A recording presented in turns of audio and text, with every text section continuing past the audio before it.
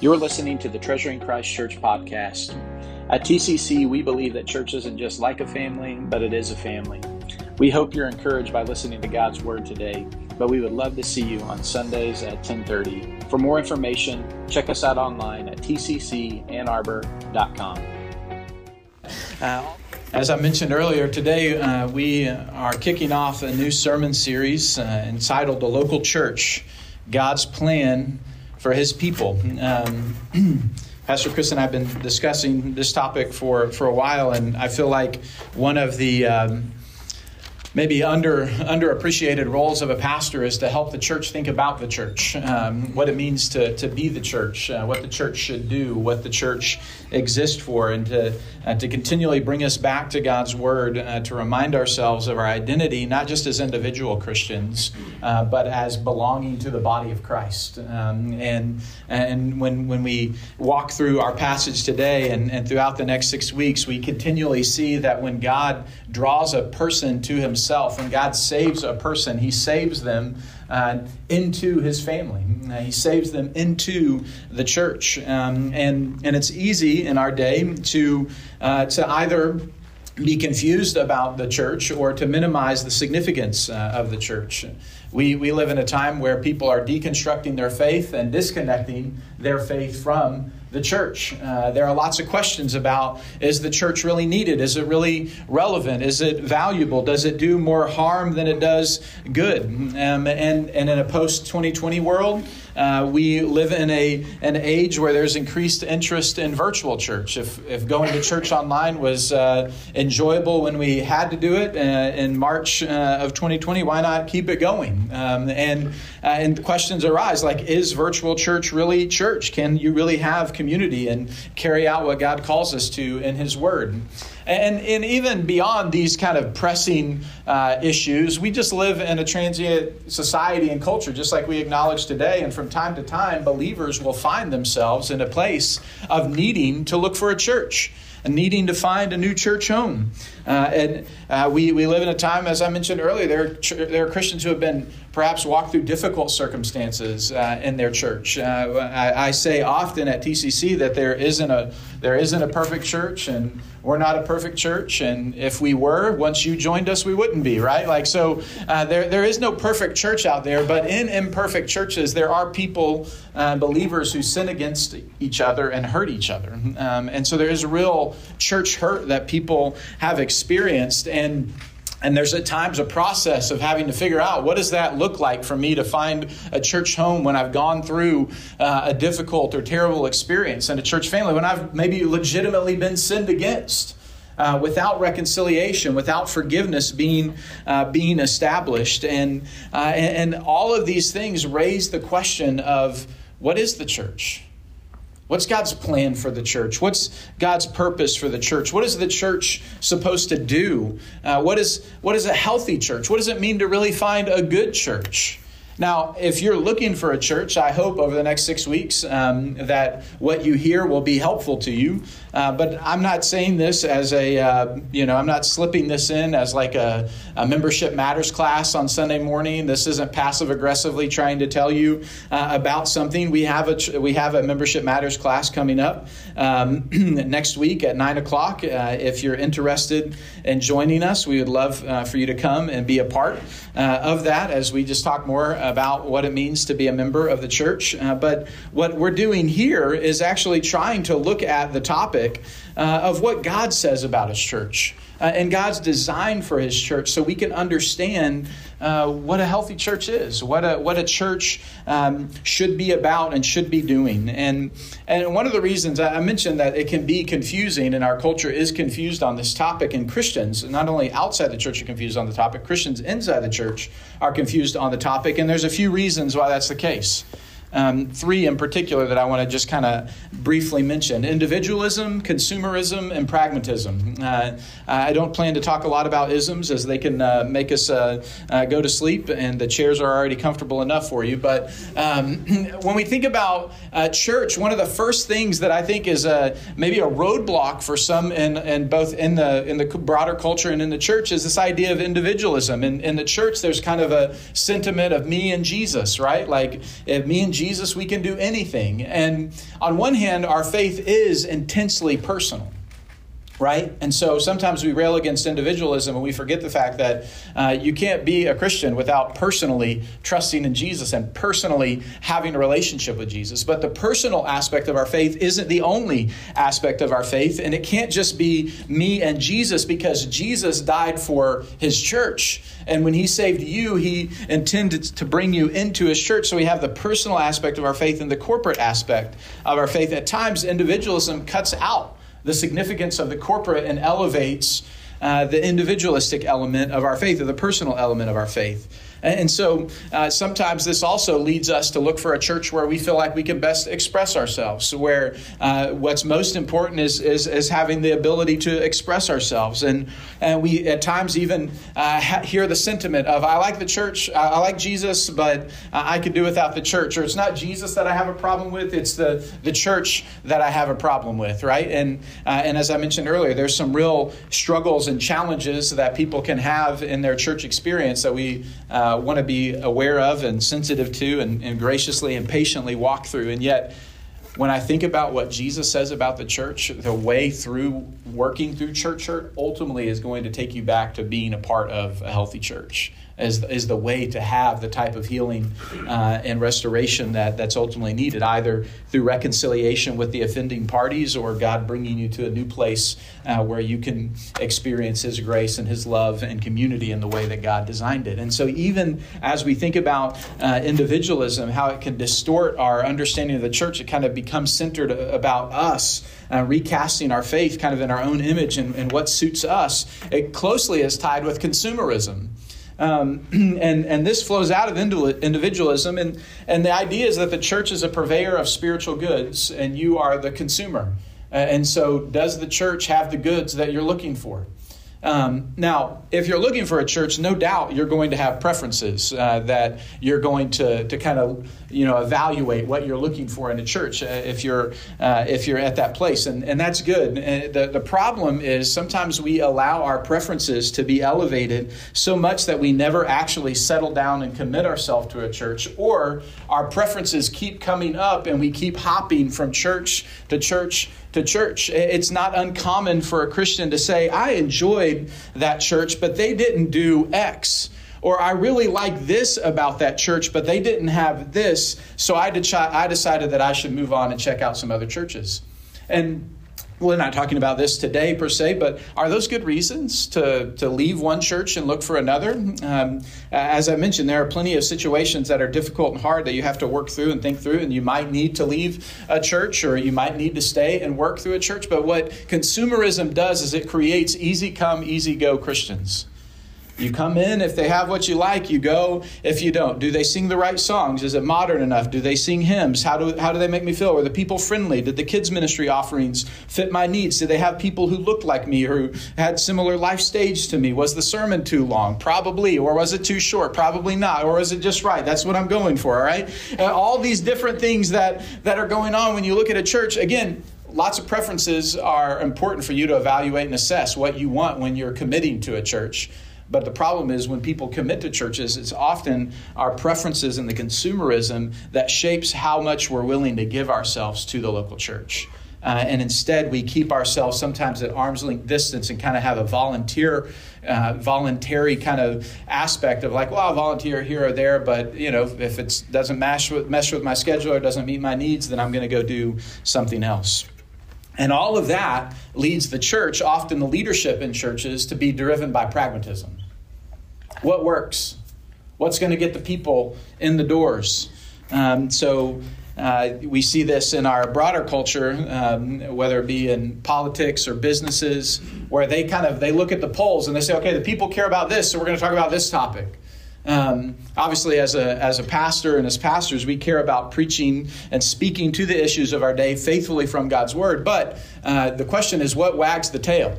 Is it the interest and the concerns of the world, or the truth of God's word that drives what the church does? And so sometimes pragmatism says, okay, people are interested in this, I'm going to preach on that. And it's helpful to preach on topics that people are thinking about and care about, but being driven by God's word is vital there. Or sometimes churches realize, well, if I don't talk about these topics, then people like that. And if I emphasize these other topics, then people really like that. So maybe we should just focus in on these certain things and neglect these other things. And in fact, a primary desire of denominations and of churches that have swerved away from believing the gospel and the trustworthiness of the scriptures, a primary desire of them is a desire to reach more people, a desire to make the faith understandable and relatable and relevant to our broader culture. I'll never forget in seminary reading the works of Frederick Schleiermacher, who's known as the father of kind of liberal theology, basically believing in the Bible as a man-made document and not in the deity of Christ, and basically just believing in Christianity as doing social good, and having kind of certain moral principles and these sorts of things. And his driving desire was to make the Christian faith more accessible and understandable to the broader culture. And in doing so, he stripped it of all of its truthfulness. He stripped Christ of the cross. It's a Christianity without the cross, Christianity without sin, a Christianity without obedience and without repentance.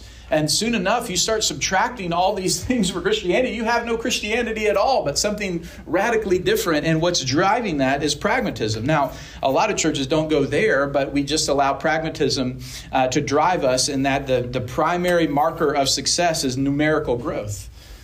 And obviously, things that are healthy grow. And so there's room to press in and think about growth. But when we think about numerical success as the standard of our growth, rather than both faithfulness to the Word of God and fruitfulness that stems from God's Word, then we can get distorted and start chasing after a definition of success that is in contradiction to what God says. And so all of these things make it challenging for us to think about what the church is and what God's plan is for the church. And for us, we have to ask, what does God say about His church? What is God's plan for His people? And that's what this sermon series is about, a desire to look at 6 different passages over the next few weeks that help us to understand God's plan for His church. What is the church? What's His plan for the church? And why does it matter for every Christian? That's what I want us to look at today. We're going to be in Matthew chapter 16, verses 13 through 20. And this passage is going to help us look at Jesus' own teaching about the church. There's actually only 2 references, use of the word church in the Gospels, and they both are in Matthew 16 and Matthew 18. So this is the first time the word for church, ecclesia, is used in the New Testament. And it provides us a glimpse into what Jesus thinks about the church, His desire for His people. Now, I'll caveat this to say, well, Jesus didn't use the word church very often. He talked a whole lot about His people and the people He desired to create for Himself and to draw to Himself, both of Jew and Gentile together in Christ, and His plan to bring that about through His death and resurrection. And so He uses the word church sparingly, but the topic as it relates to the church is much to say. But when He does use the word, we ought to perk up and pay attention to what He says, right? Because it's of importance for us. And so Matthew as a whole has kind of started with the birth of Christ, showing us how Christ is the fulfillment of all the Old Testament promises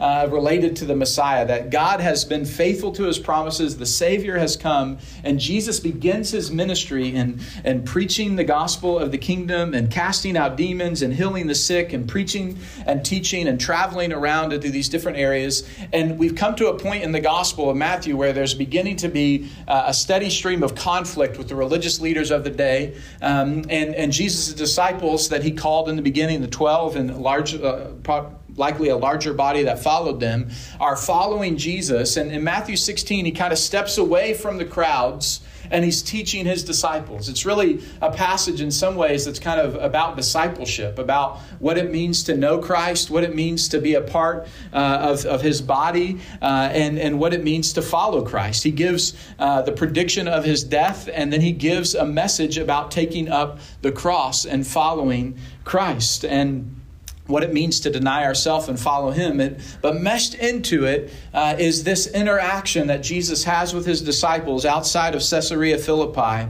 in which He asked them the most important question. Because in some ways, while what is the church is an important question, the most important question is, what do you make of Jesus? Who is Jesus? And that's what Jesus asked his disciples. And what we're going to see in this passage is five truths about the church. And the first is that the church is made up of people who know and confess Jesus as their Savior. And we see this in Jesus' interaction with his disciples on this question. If you look there at 13 and 15, starting in verse 13, he asked the disciples, "Who do people say that I am?"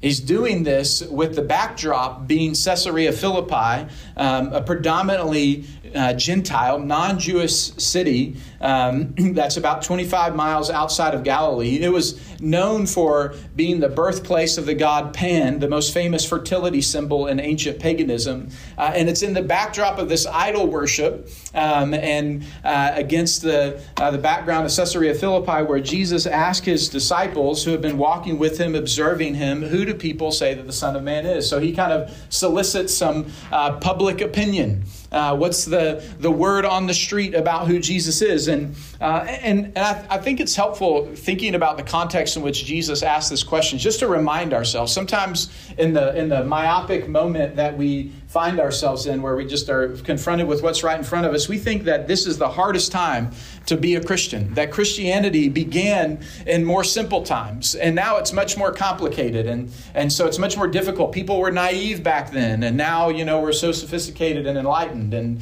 we have some chronological snobbery, is what C.S. Lewis called it. When we look back, we kind of look down our nose and think about, they just didn't have it all figured out. It was more simple times. Well, here it seems that it's right in the midst of a pagan, idol-worshiping, pluralistic society that Jesus is asking his own disciples, "Who do people say that I am?"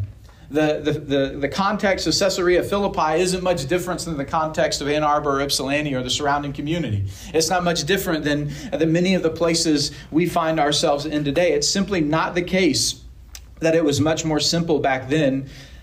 But Jesus isn't asking this to kind of gauge, his popularity and see, maybe if he should run for the governor of Judea or Caesarea or something. He's asking this because he desires to reveal himself to his disciples. Because he's going to go from what's the public opinion about me to what's your personal testimony about me, because he turns and he asks his disciples, after they kind of give a range of answers, John the Baptist, Elijah, others say Jeremiah, one of the prophets.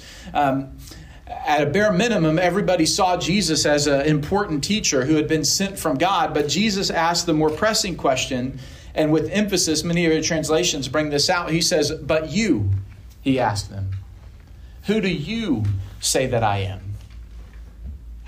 It's the most important question that anybody can answer. Who do you say that Jesus is? What do you make of Jesus?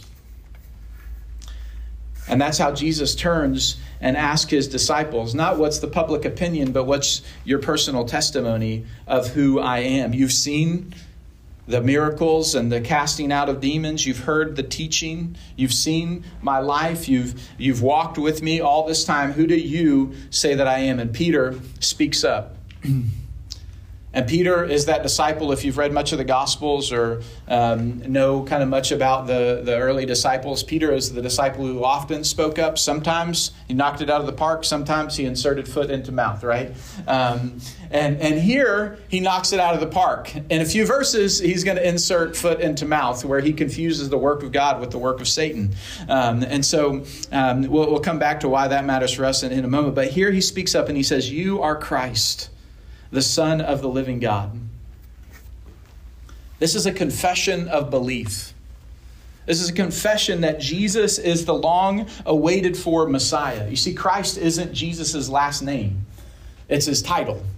He is Jesus, the Messiah, Jesus, the promised one, the Savior that God had promised in the Old Testament, who is going to come to deliver his people and establish God's rule. All throughout the Old Testament, Israel waited. And often as they waited, they forgot God. They rebelled against God. And then they were sent into exile. And even in exile, they continued to rebel against God until their hearts were awakened and their eyes were awakened and they remembered God's promises. And they cried out to God. And as they cried out to God, God heard their cries and he was faithful to his promises. Though they forgot God, God didn't forget his promises. And God kept his promises. And Jesus comes not as another prophet, but as the promised one. as the Messiah, as the Savior that God sent to bring about the forgiveness of sins. When Jesus was born, in Matthew 1:21, it says, "This is Jesus, the one whom God has sent to save his people from their sin." You see, the most important question any of us could answer is, what do we make of Jesus? And does what we make of Jesus align with what Peter confesses here in the Gospel of Matthew, that Jesus is the Messiah, the promised Savior who is to come? And we know that Jesus gets the answer right, because Jesus says in verse 16, Simon Peter, in verse 17, "Blessed are you, Simon, son of Jonah, because flesh and blood didn't reveal this to you, but my Father in heaven has revealed this to you." See, Jesus gives a full throttle acceptance and blessing. The argument that the later Christians put words in Jesus' mouth or made Jesus to be a Messiah that he had never said he was, here he receives the full throttle affirmation that Jesus is the promised Messiah who's come to save his people from their sins and establish God's reign. Flesh and blood didn't reveal this to you. This isn't just kind of Peter's hypothesis. This is God's revelation of himself. And it's important for us to remember that knowing Jesus isn't just something that we figure out on our own. Now, hear me, you can go on a personal journey of searching the scriptures and seeking answers and pursuing Christ. And you may feel like you're doing all the work. But when you step back and you begin to see who God is, I know of no Christian who says, "Man, I'm pretty good. I figured it out." But every person who comes to faith in Christ goes, "Man, how awesome is God? I wasn't even looking for him and he came looking for me. How awesome is God that he made himself known to me, that he didn't leave it up to me to figure out who he was, but he's revealed himself in his word. He's left us his word so that we might know him. And we can know what it means to trust in him as our Savior. In fact, perhaps the most common invitation that Jesus gave throughout his life when he invited people to follow him, it was a call to belief, but it was a belief followed with an abandonment to trust in and to surrender their life to him. It says in Matthew 16, verse 24, after Jesus gives a prediction of his death and resurrection, he says, "If anyone wants to follow after me, let him deny himself, take up his cross, and follow me. For whoever would save his life will lose it, but whoever loses his life because of me will find it." To know Jesus is to have life. It's to have life in the fullest way. It's to truly live, to be free from sin, and to have peace with God. To know Jesus is to experience life as God designed us. And it's somewhat of a paradox that we find our life by dying, but isn't it a paradox that Jesus gives life through his death? Through his death on the cross, through his resurrection from the dead, those who are dead in their sin can be made alive in Christ and find real freedom and true joy by submitting ourselves to Jesus. That's the invitation of the gospel, to come to him, to surrender to him, believing on his death and resurrection and surrendering our lives to him. That at its core is what it means to respond to the gospel, to the good news of Jesus' death and resurrection, is to believe that what he did is enough for your forgiveness, and to trust in him to give you new life now and eternal life forever.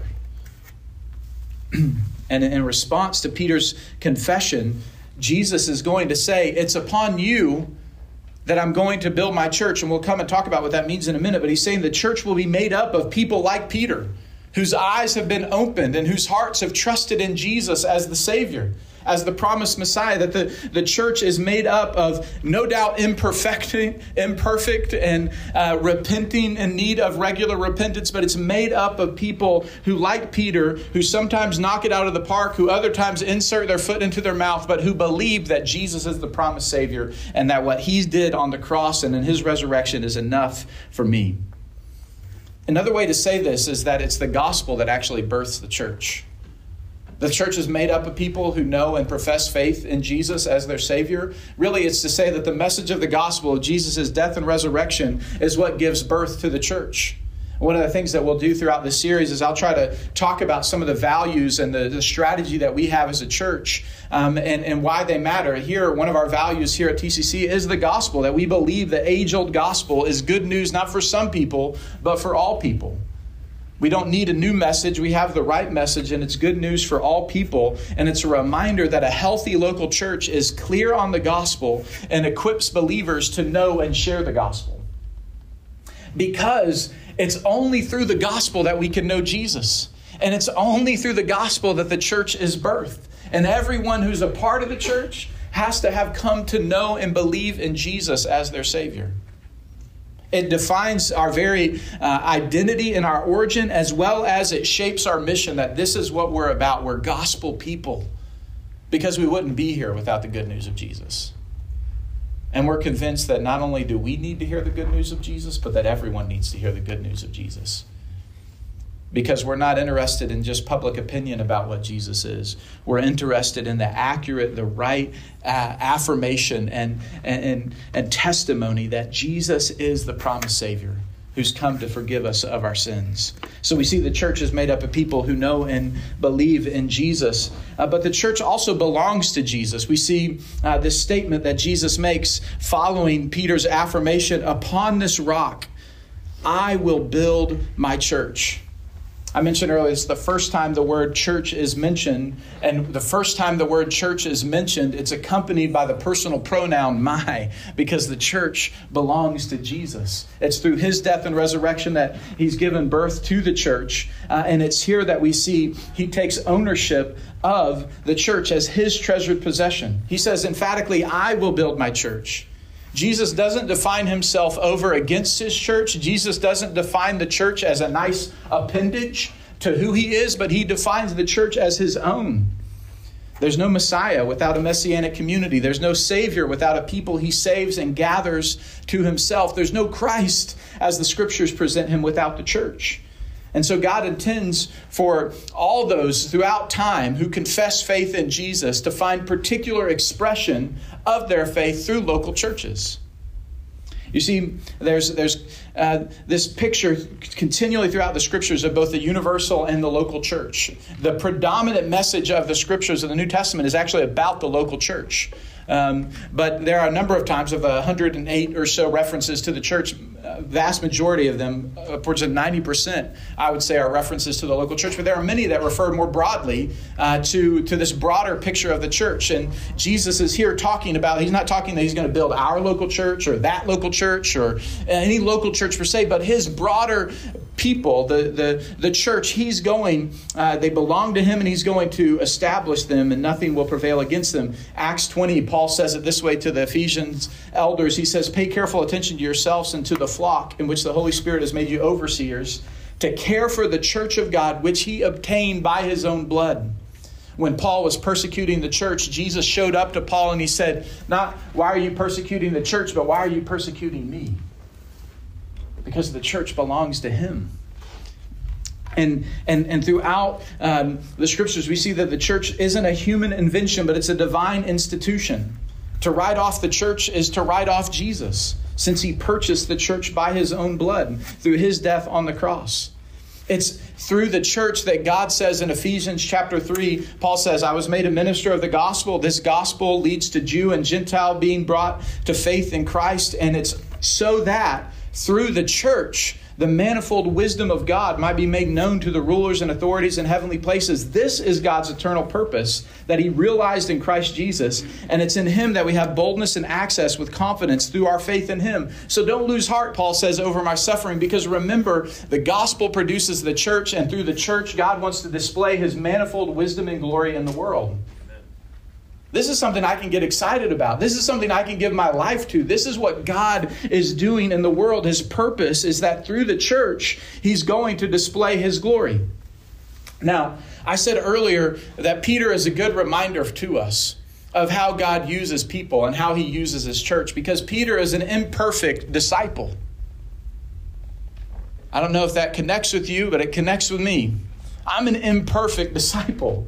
I don't follow Jesus the way I want to follow Jesus all the time. I am not consistent in all the ways that I wish I was consistent. I don't always share my faith as boldly and consistently as I would like. I don't always gain something from my time in the Word that's just amazing. I don't always speak to my family or my friends in a way that's consistent with what I believe and what God has called me to. I'm in need of continual repentance.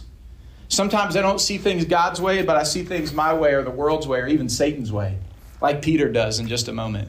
And yet God has decided that his plan to accomplish his purpose in the world is to use the church that's made up of people like Peter and Michael and John and Alyssa and Victor and Bryce and Sierra and Chris and Bree and all kinds of people, even Catherine.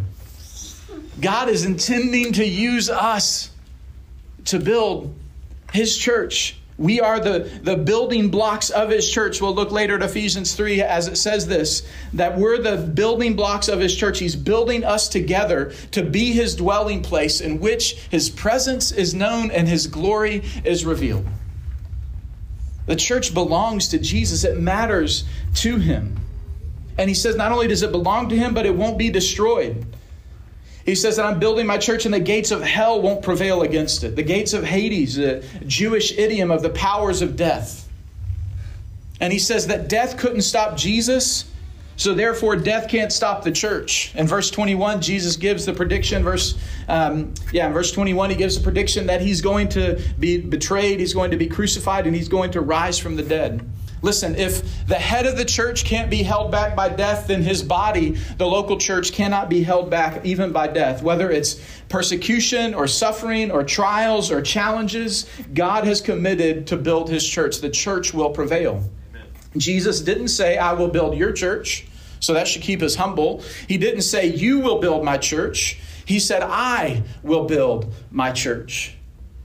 Just as our eternal security is found in Christ, that we belong to him not through our own doing, but through the work of Christ, we also are confident that the church cannot and will not fail in the end. What a good reminder when the church doesn't live up to its confession, when it doesn't live up to what it says it believes, when you've been hurt by the church, when you've been confused by the church. Like, why would the church do that? Why would they say that and live this way? Why would that believer at that church do this? Here we're reminded of God's plan and purpose to discipline those who err in sin and to reconcile those who are strained because of conflict, to provide forgiveness and restoration. His plan for the church will not fail because he cannot go back on his promise. And I said this earlier, but I say it here. Give yourself to being a part of serving something that cannot be destroyed. Give yourself to the church because God has promised that it will prevail. As I said, it doesn't mean that every church you're ever a part of will prevail. It doesn't mean that every church will exist until Jesus comes back. But God is using his church to accomplish his purpose, and his church will not be defeated. Now we come to perhaps one of the more interesting and debatable parts of this passage throughout church history, at least. When Jesus says, and this point is the church is built upon God's word. When Jesus says to Peter, after his confession that Jesus is the Messiah, the Son of the living God, he says to Peter, drawing out kind of a play on words with his name, you are Peter, and on this rock I will build my church, and the gates of Hades will not prevail against it. So what does it mean for Peter to be the rock upon which Jesus will build his church? Or what exactly is Jesus talking about he will build his church upon? Some people say it's his confession, the confession that Jesus is the Messiah, the Son of the living God. It's upon that confession that the church is built. And that sounds good. I like that, but it's clear Jesus is doing something with Peter, right? Like he uses Peter, Petros, and then Petro, the word for Petra, the word for rock. He uses this play on words. You're Peter, Petros, and upon this rock, Petra, I'm going to build my church. So clearly, God has given Peter a special role in this process of building the church. Now, next week, we're going to look at Acts 2, and it's at Acts 2 at Pentecost. After the Spirit comes, who is it that stands up and preaches the gospel that actually leads to the first church being formed? Bingo, Peter. Peter is the one whom God uses as his mouthpiece to declare the gospel and to form the first church in Jerusalem at Pentecost in Acts 2. And so is it saying that Peter is like the first pope and therefore there's this papal succession? It's different, papal, not popal. A papal succession that goes on throughout time and history. That's what the Roman Catholic Church would say this means here. I think the truth is, what this is saying is you cannot separate Peter's confession from Peter, and you cannot separate Peter from his role as an apostle. And that what's especially being talked about here is the apostolic role, the apostolic testimony concerning Jesus as the promised Savior, according to the Old Testament, fulfillment of the Old Testament, as well as in the passing on of his teaching and concerning his life, death, and resurrection, that it's upon Peter and his role as an apostolic witness to Jesus' death and resurrection that the church is built. In Ephesians 2, 19 through 20 says it this way, that the church is built upon the foundation of the apostles and prophets with Jesus as the cornerstone. The church is built upon the apostolic testimony of Peter and the other apostles. That apostolic testimony has been recorded here in the Scriptures, in the New Testament, and it accords with the Old Testament prophets in the Old Testament. And so what we really have here is the confidence that God has revealed himself, and the church is built not upon our projections about who he is, but on his revelation of who he is and his plan and purpose revealed in the Scriptures. And just so we're clear, Peter later will say in 2 Peter, we did not follow cleverly devised myths. This is 2 Peter 1, verses 16 through 21, when we made known to you the power and the coming of our Lord Jesus, but we were eyewitnesses of his majesty. For when he received honor and glory from God the Father, the voice that was born from heaven that said, this is my beloved Son, with whom I'm well pleased. That's the Mount of Transfiguration. He says, we ourselves heard that voice. We were with him on the mountain. And we have the prophetic word written in the Scriptures, confirmed, to which you will do well to pay attention as a lamp shining in a dark place until the day dawns and the morning star rises in your heart. Knowing this, first of all, that no prophecy of Scripture comes from someone's own interpretation, for no prophecy was ever produced by the will of men, but men spoke from God as they were carried along by the Holy Spirit. This is Peter's testimony concerning his role as an apostolic eyewitness of Jesus' life and death and resurrection. And John will add to it. In 1 John 1, he says, we write to you that which was from the beginning, what we heard, what we saw, what we looked upon, what we touched concerning the word of life. They're leaning into their role as an apostolic eyewitness. And they said the reason that we share it with you is so that you might share in it with us, that what we've seen, we proclaim to you so that you too may have fellowship with us. And indeed, our fellowship is with the Father. So this leads us to see the value of Scripture in the life of the church, because the church is built upon the testimony of the apostles and the work of Jesus' death and resurrection that's recorded in the Scriptures, promised in the Old Testament, fulfilled in the New. And here at TCC, we say we value Scripture because we're transformed by the truth of God's Word. And we need to understand that a healthy local church is not only committed to the truthfulness and trustworthiness of God's Word, but committed to faithfully preach God's word for the salvation of the lost and the building up of the believer. This is what makes a healthy church. And we don't have time today to unpack all of this, but I believe the best way to faithfully preach God's word in this way is through expositional preaching. Preaching through passages and books of the Bible in such a way that the main point of the passage is the main point of the sermon. Doesn't mean that you can't preach on topical issues, even like I'm doing today. But even in those times, what you'll often notice is I take a text as the main starting point and seek to have that text define what is the message of the sermon. And it's why we walk through large chunks of Scripture and books of the Bible. In the 1st and 2nd Timothy, Paul writes to Timothy, kind of instructing him on how to do life in the church, how the church is to operate. And he says in 1 Timothy 4, 13 through 16, until I come, devote yourself to the public reading of Scripture, to exhortation, to teaching. He says, persevere in this, immerse yourself in them so that all may see your progress. Keep a close watch on yourself and your teaching. Persist in this, for by doing so you will save both yourself and your hearers. 2 Peter 2:15 says, do your best, Timothy, to present yourself to God as one approved, a worker who has no need to be ashamed, rightly handling the word of truth. The one skill that a pastor is to have, and this is good news because I don't have many skills, but the one skill that a pastor is supposed to have is to teach God's word. It doesn't mean you have to be eloquent. It doesn't mean you have to be knowledgeable on this or that, but you have to be committed to faithfully taking God's word and saying what it says to God's people and helping them apply it to their life. Ezra 7:10 says that Ezra was a priest. He studied the Scriptures, he explained the Scriptures, and he applied the Scriptures to the people of Israel. That's the model of what a pastor should do. 2 Timothy 2:15 is what a pastor should do. Because Scripture is so important to the health of the church, preaching it faithfully is vital for us to experience that health.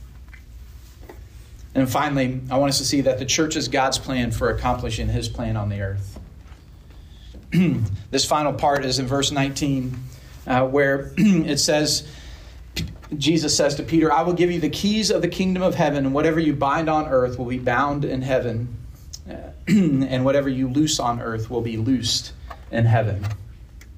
The keys he's talking about are the authority to accomplish God's plan on earth as it is in heaven. I love H.B. Charles, pastor, said it this way: the binding and loosing that Jesus is talking about here aren't power encounters with demonic forces. It's about carrying out the ministry of reconciliation that Jesus entrusted to the church's stewardship. Literally, Jesus is saying, whatever you bind on earth shall have been bound in heaven, and whatever you loose on earth shall be loosed in heaven. One other commentator says that the church doesn't tell heaven what to do, but it obeys on earth what heaven commands the church to do.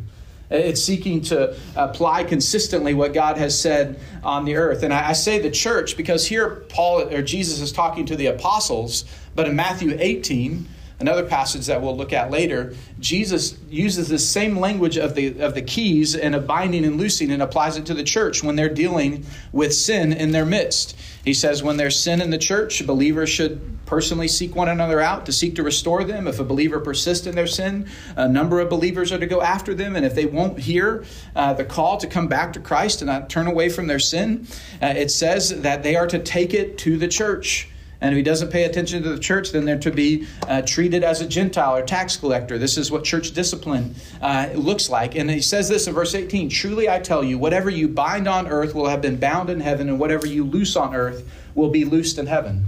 The church is given the job of proclaiming the word of God and the gospel and helping people to understand. If you don't receive the gospel, turn from your sin and trust in Christ, you remain condemned under your sin.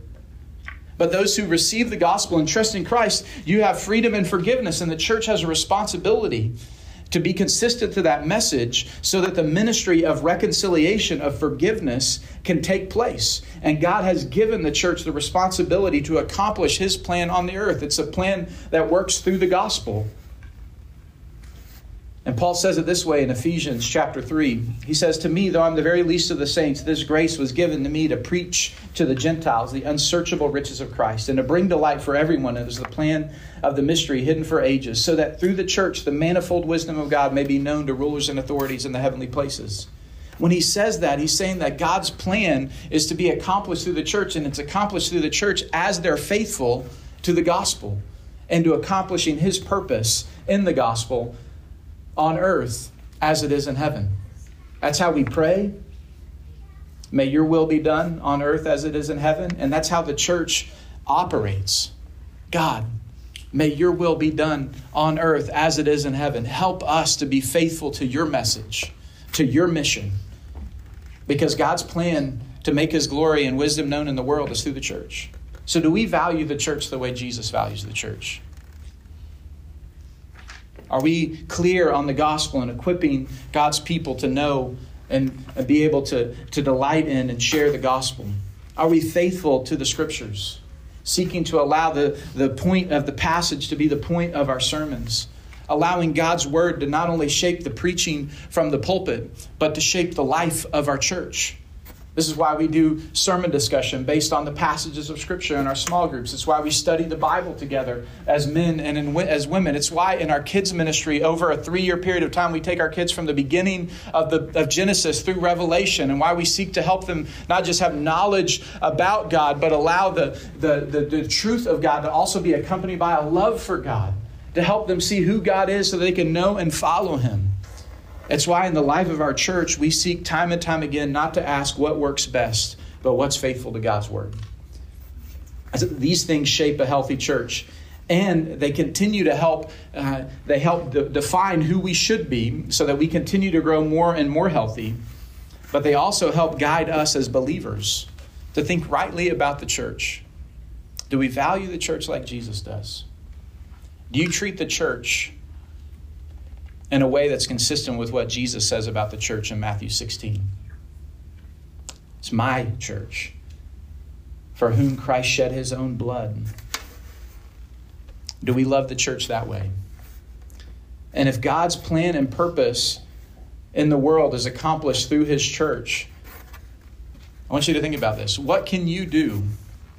What's the number one thing you can do to be a part of accomplishing his plan on earth as it is in heaven? According to Matthew 16, 13 through 20, and Jesus' words about the church, I would submit to you that it's simply this: join a local church. Simple. College students, join a local church. Don't put it off. Singles, you're busy, you're getting founded in your life, working things out. Don't neglect the local church. Parents with young kids, life's busy and hectic and tiring and hard. Your kids lose their mind when they sit still somewhere longer than 5 minutes without Cocoa Melon. Don't neglect the local church. Parents, your kids are about to be gone out of the house, new freedom. Don't neglect the local church. Seniors, you're on the back end of life. You gave yourself and your time pretty hard to the church. Don't neglect the church. It's God's plan to accomplish his purpose in the world. Let's pray.